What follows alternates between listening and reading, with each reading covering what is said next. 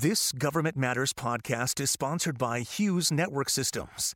It's time to expect more from your network. Today on Government Matters, this year the EPA received a massive amount of money to improve the country's drinking water, invest in green energies, and fight pollution and climate change. The agency's deputy administrator joins us to explain where the money's going. And the Army is looking to the future. We're getting a glimpse of what that could look like as Army, defense, and industry leaders gear up for the annual Association of the United States Army Exposition. Government Matters starts right now. From Washington, D.C. and around the world, this is Government Matters with Mimi Gerges.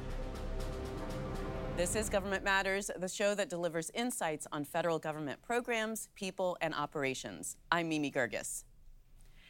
As nearly 150,000 residents in Jackson, Mississippi are without water, the Environmental Protection Agency is implementing one of the largest investments ever in the country's water infrastructure. Janet McCabe is the Deputy Administrator of the agency. Janet, welcome to the program. Thank you for having me, Mimi. Let's start with that water situation in Jackson, Mississippi. What's going on now? How is the EPA involved? Yeah, I'm really glad people want to know about this. So, as you said, 150,000 people live in Jackson, Mississippi. There have been water issues there for a long time, and EPA has been involved with the city and with the state working to improve the situation there. When the recent the storm happened and the flooding, and the water system was just overwhelmed, EPA was able to take people to the site right away. We have experts in these issues working with the city, with the state, to bring water pressure back up as soon as possible. Water quality is also an issue there, but you just think about it for a minute. This is a sizable city. People without water in their taps, in their toilets, in their washing machines.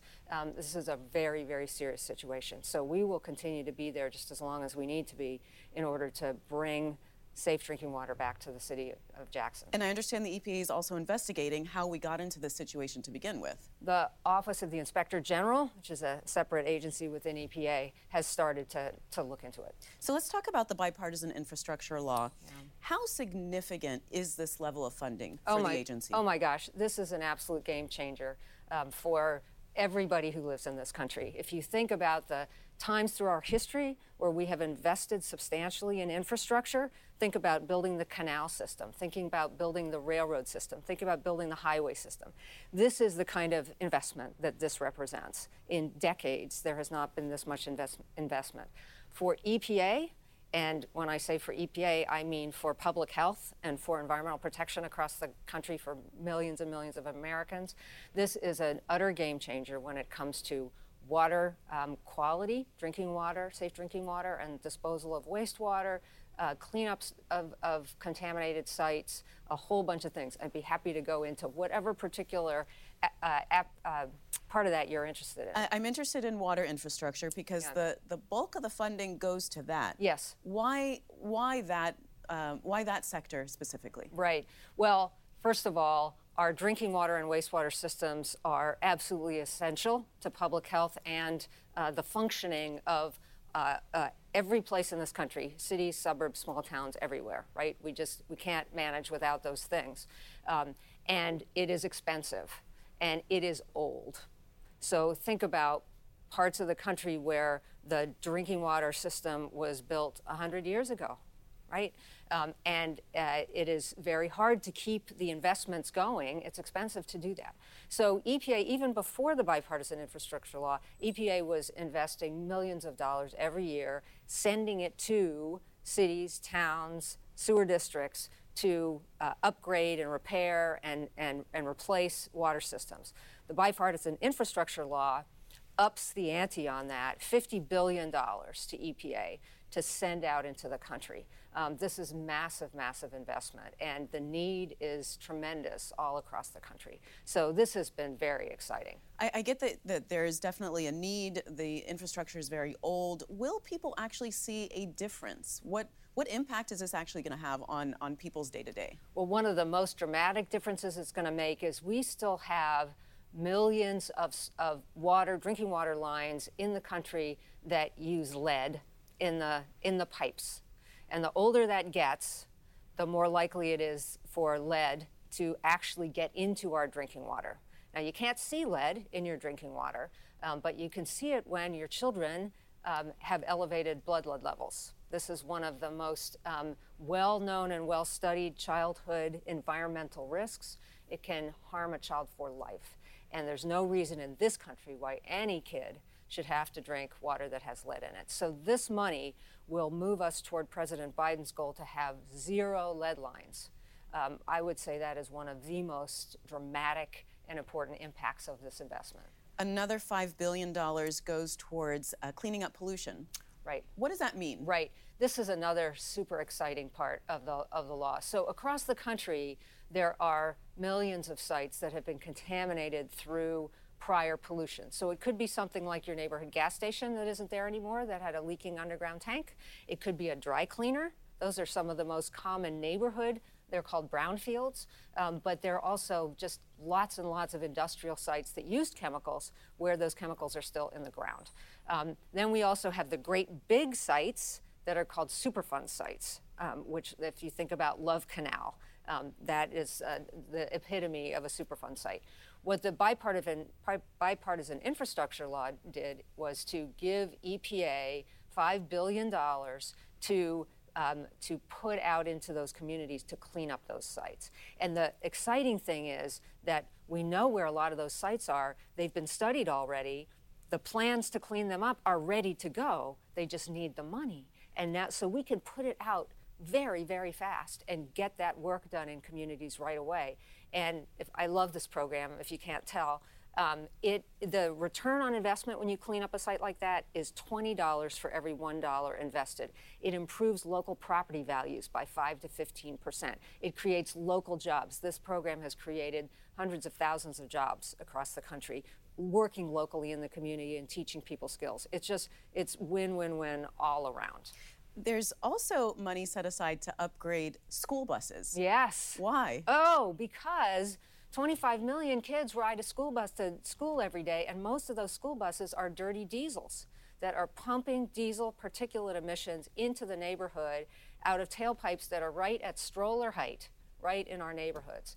And we don't need to use that technology anymore. We can use clean electric school buses that are quiet, that don't smell bad, that don't make a huge noise, and will improve the quality of life and health for people in our school communities and our neighborhoods.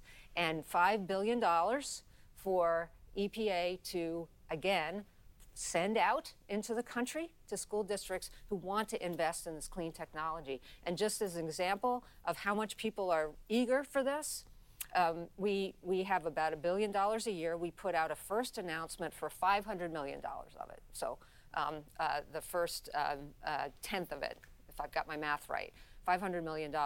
We got requests from every state in the union for up to $4 billion worth of school buses.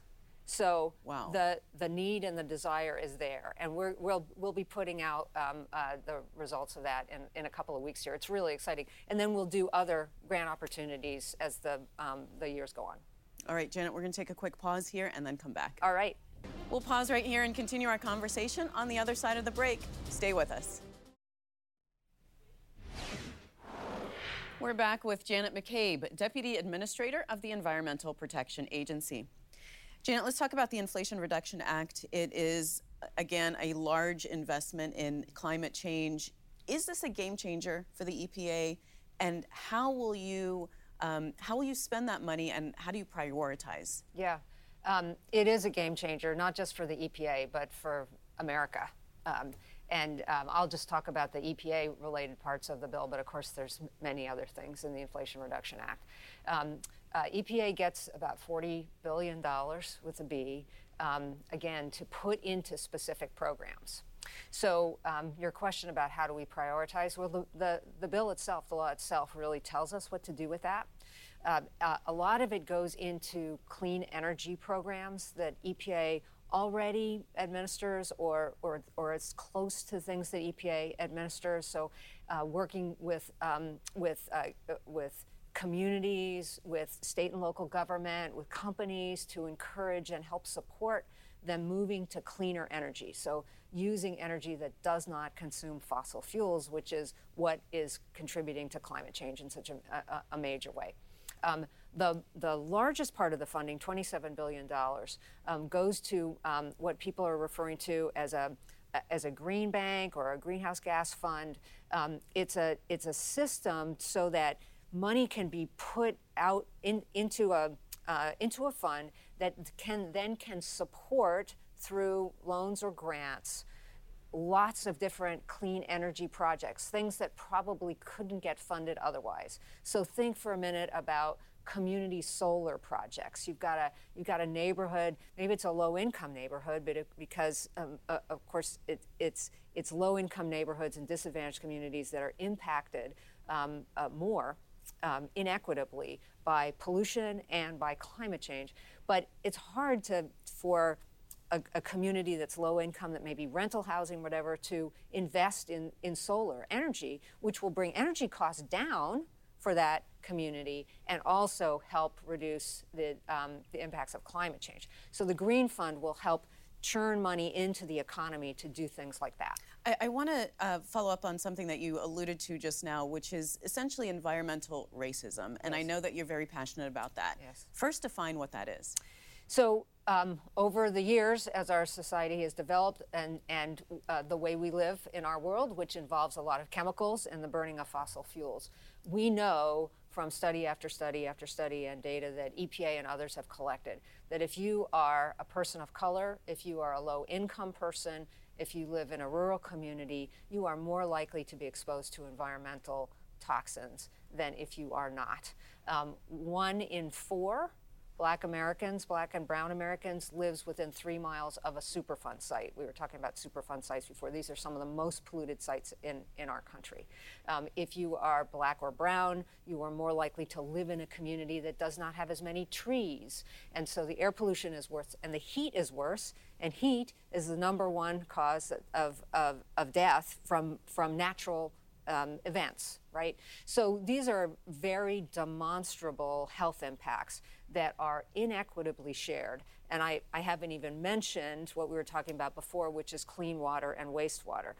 There are communities like the ones Administrator Regan has visited on his journey to justice, where people do not have sewer in their houses. The sewage runs into the streets. I visited villages in Alaska where they do not have running water in their communities. This is not right. So what's EPA doing to address this? Well, ever since President Biden took office and Administrator Regan came in, environmental justice and equity has been at the forefront of everything that we think about at EPA. And we have many opportunities to make sure that we are identifying and focusing on these communities.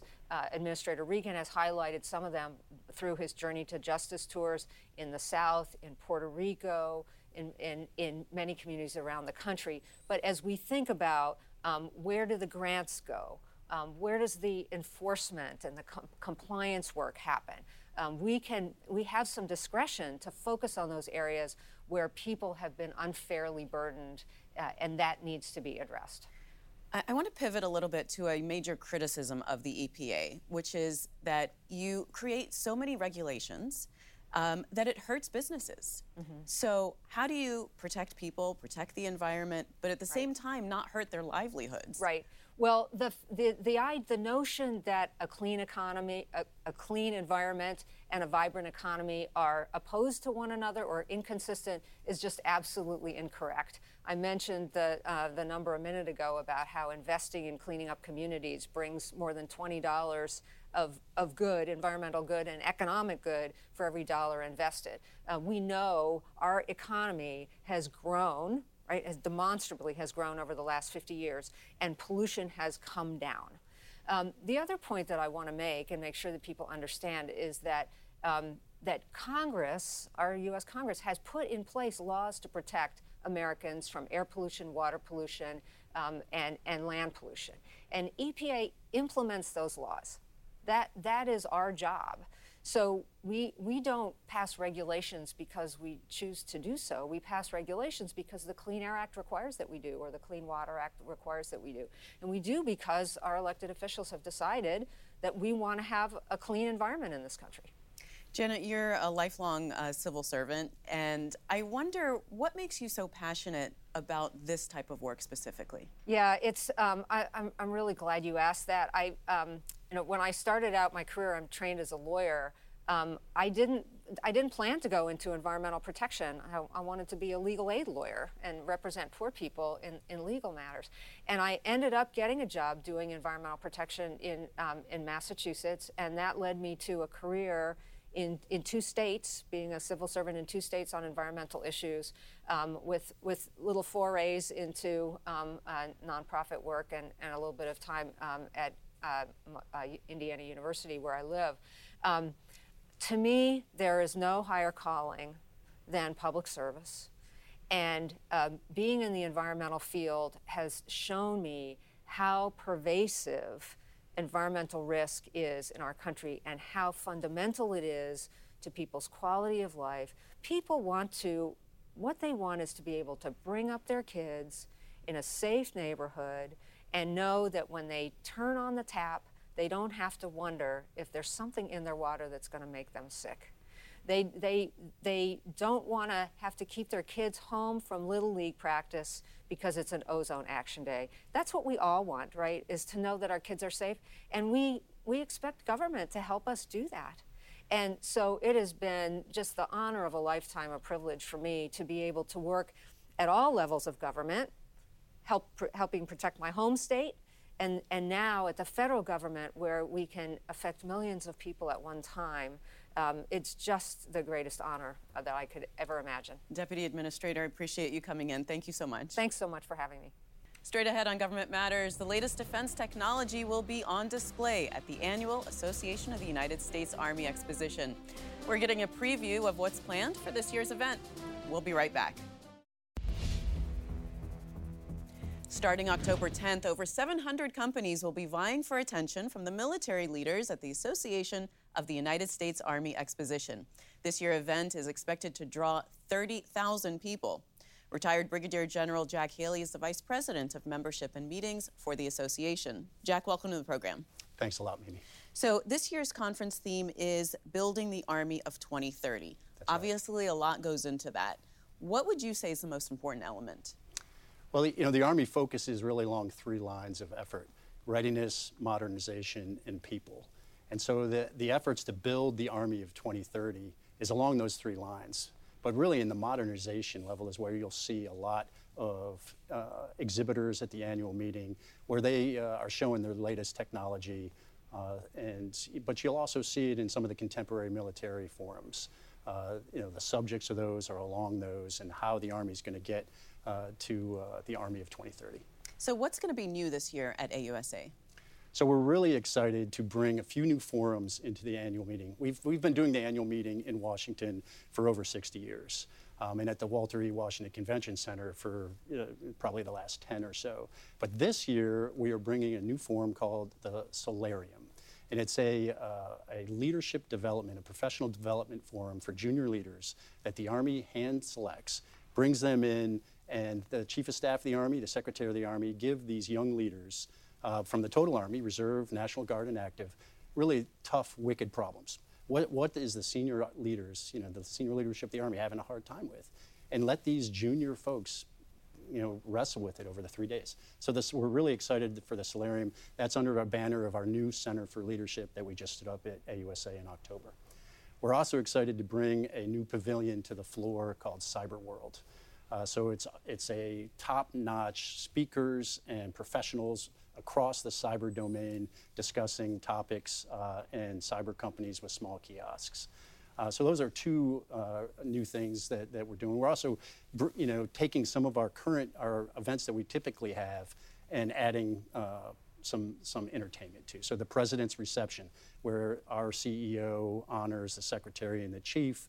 We're bringing in a group called the Washington Tattoo for musical performances at the President's Reception. So it's going to be phenomenal, like it always is. I mean, if you're in Washington around Columbus Day, the 10th to the 12th, this is the place to be in Washington. What are you hoping attendees get out of the conference? So we want them to, know their Army.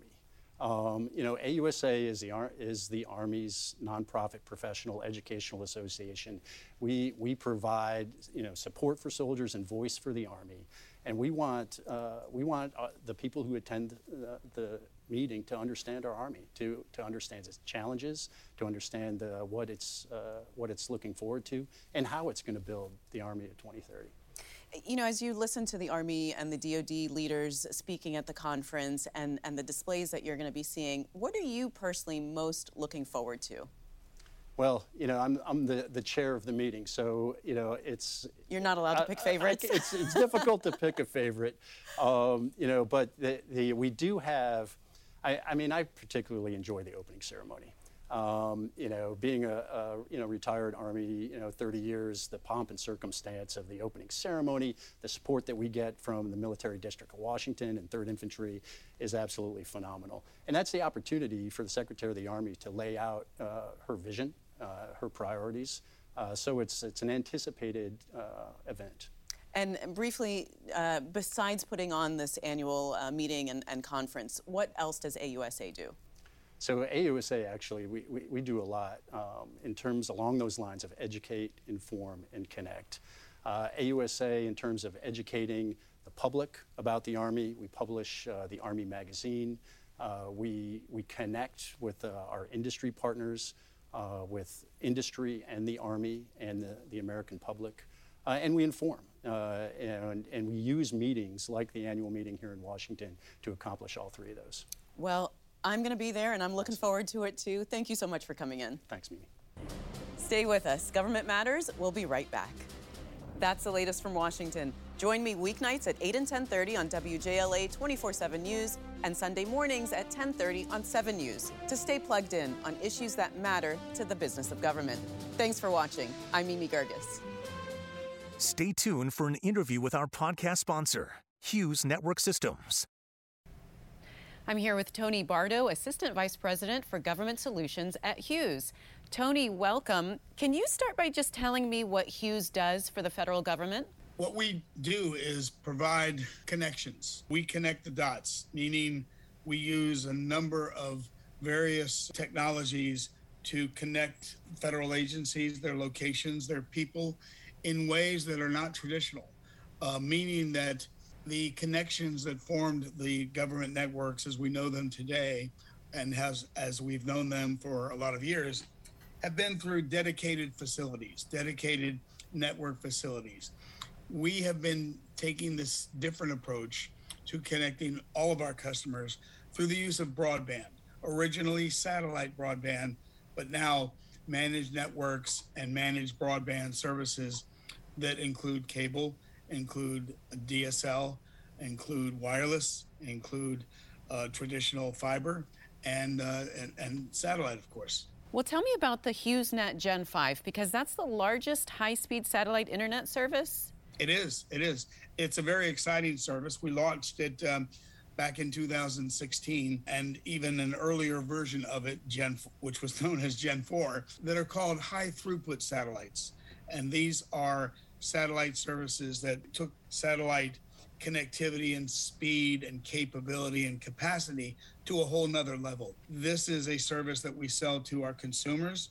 We sell it in a more robust fashion to our industry partners and customers, as well as the government. Well, tell me what you're doing for the federal government with relationship to artificial intelligence and machine learning. We use our artificial intelligence capabilities to drive innovation with respect to customer care, customer delivery, the use of understanding what our partners are capable of supplying in terms of broadband services. And we use them to sort of understand in a proactive way, in a speedy way, what could be predictive behavior of the network, and use that predictive behavior to monitor the networks and monitor the network services it takes sort of the guesswork out of it because we use the artificial intelligence to give us more information than we would be able to get manually. And I understand, Tony, that you're also working on critical network backup and emergency connectivity for first responders. Obviously, that's going to be more and more of an issue. Can you tell me a little bit about what Hughes does in that arena? Well, we've had a great deal of success in this area, and we've been pleased and honored to serve particularly the FEMA community and the emergency response community with rapid deployment of satellite technologies where all of a sudden those technologies, because of a disaster, are no longer capable of connecting people. For instance, in Puerto Rico a few years ago during the hurricanes, we deployed hundreds of satellite services throughout the island, both commercially and in support of FEMA's efforts. And in the absence of terrestrial ground infrastructure that was working, satellite was really critical. All right. Well, Tony, thank you so much. Nice chatting with you. Thank you, Mimi. Nice chatting with you. Thanks for listening. Our daily show is produced by Catherine Roloff. Our managing director is Jerry Foley. Christy Marriott leads our technical crew. Our web editor is Beatrix Haddon. Visit govmatters.tv for articles, videos, and more. Government Matters is recorded at WJLA-TV in Washington, D.C. Copyright Sinclair Broadcast Group.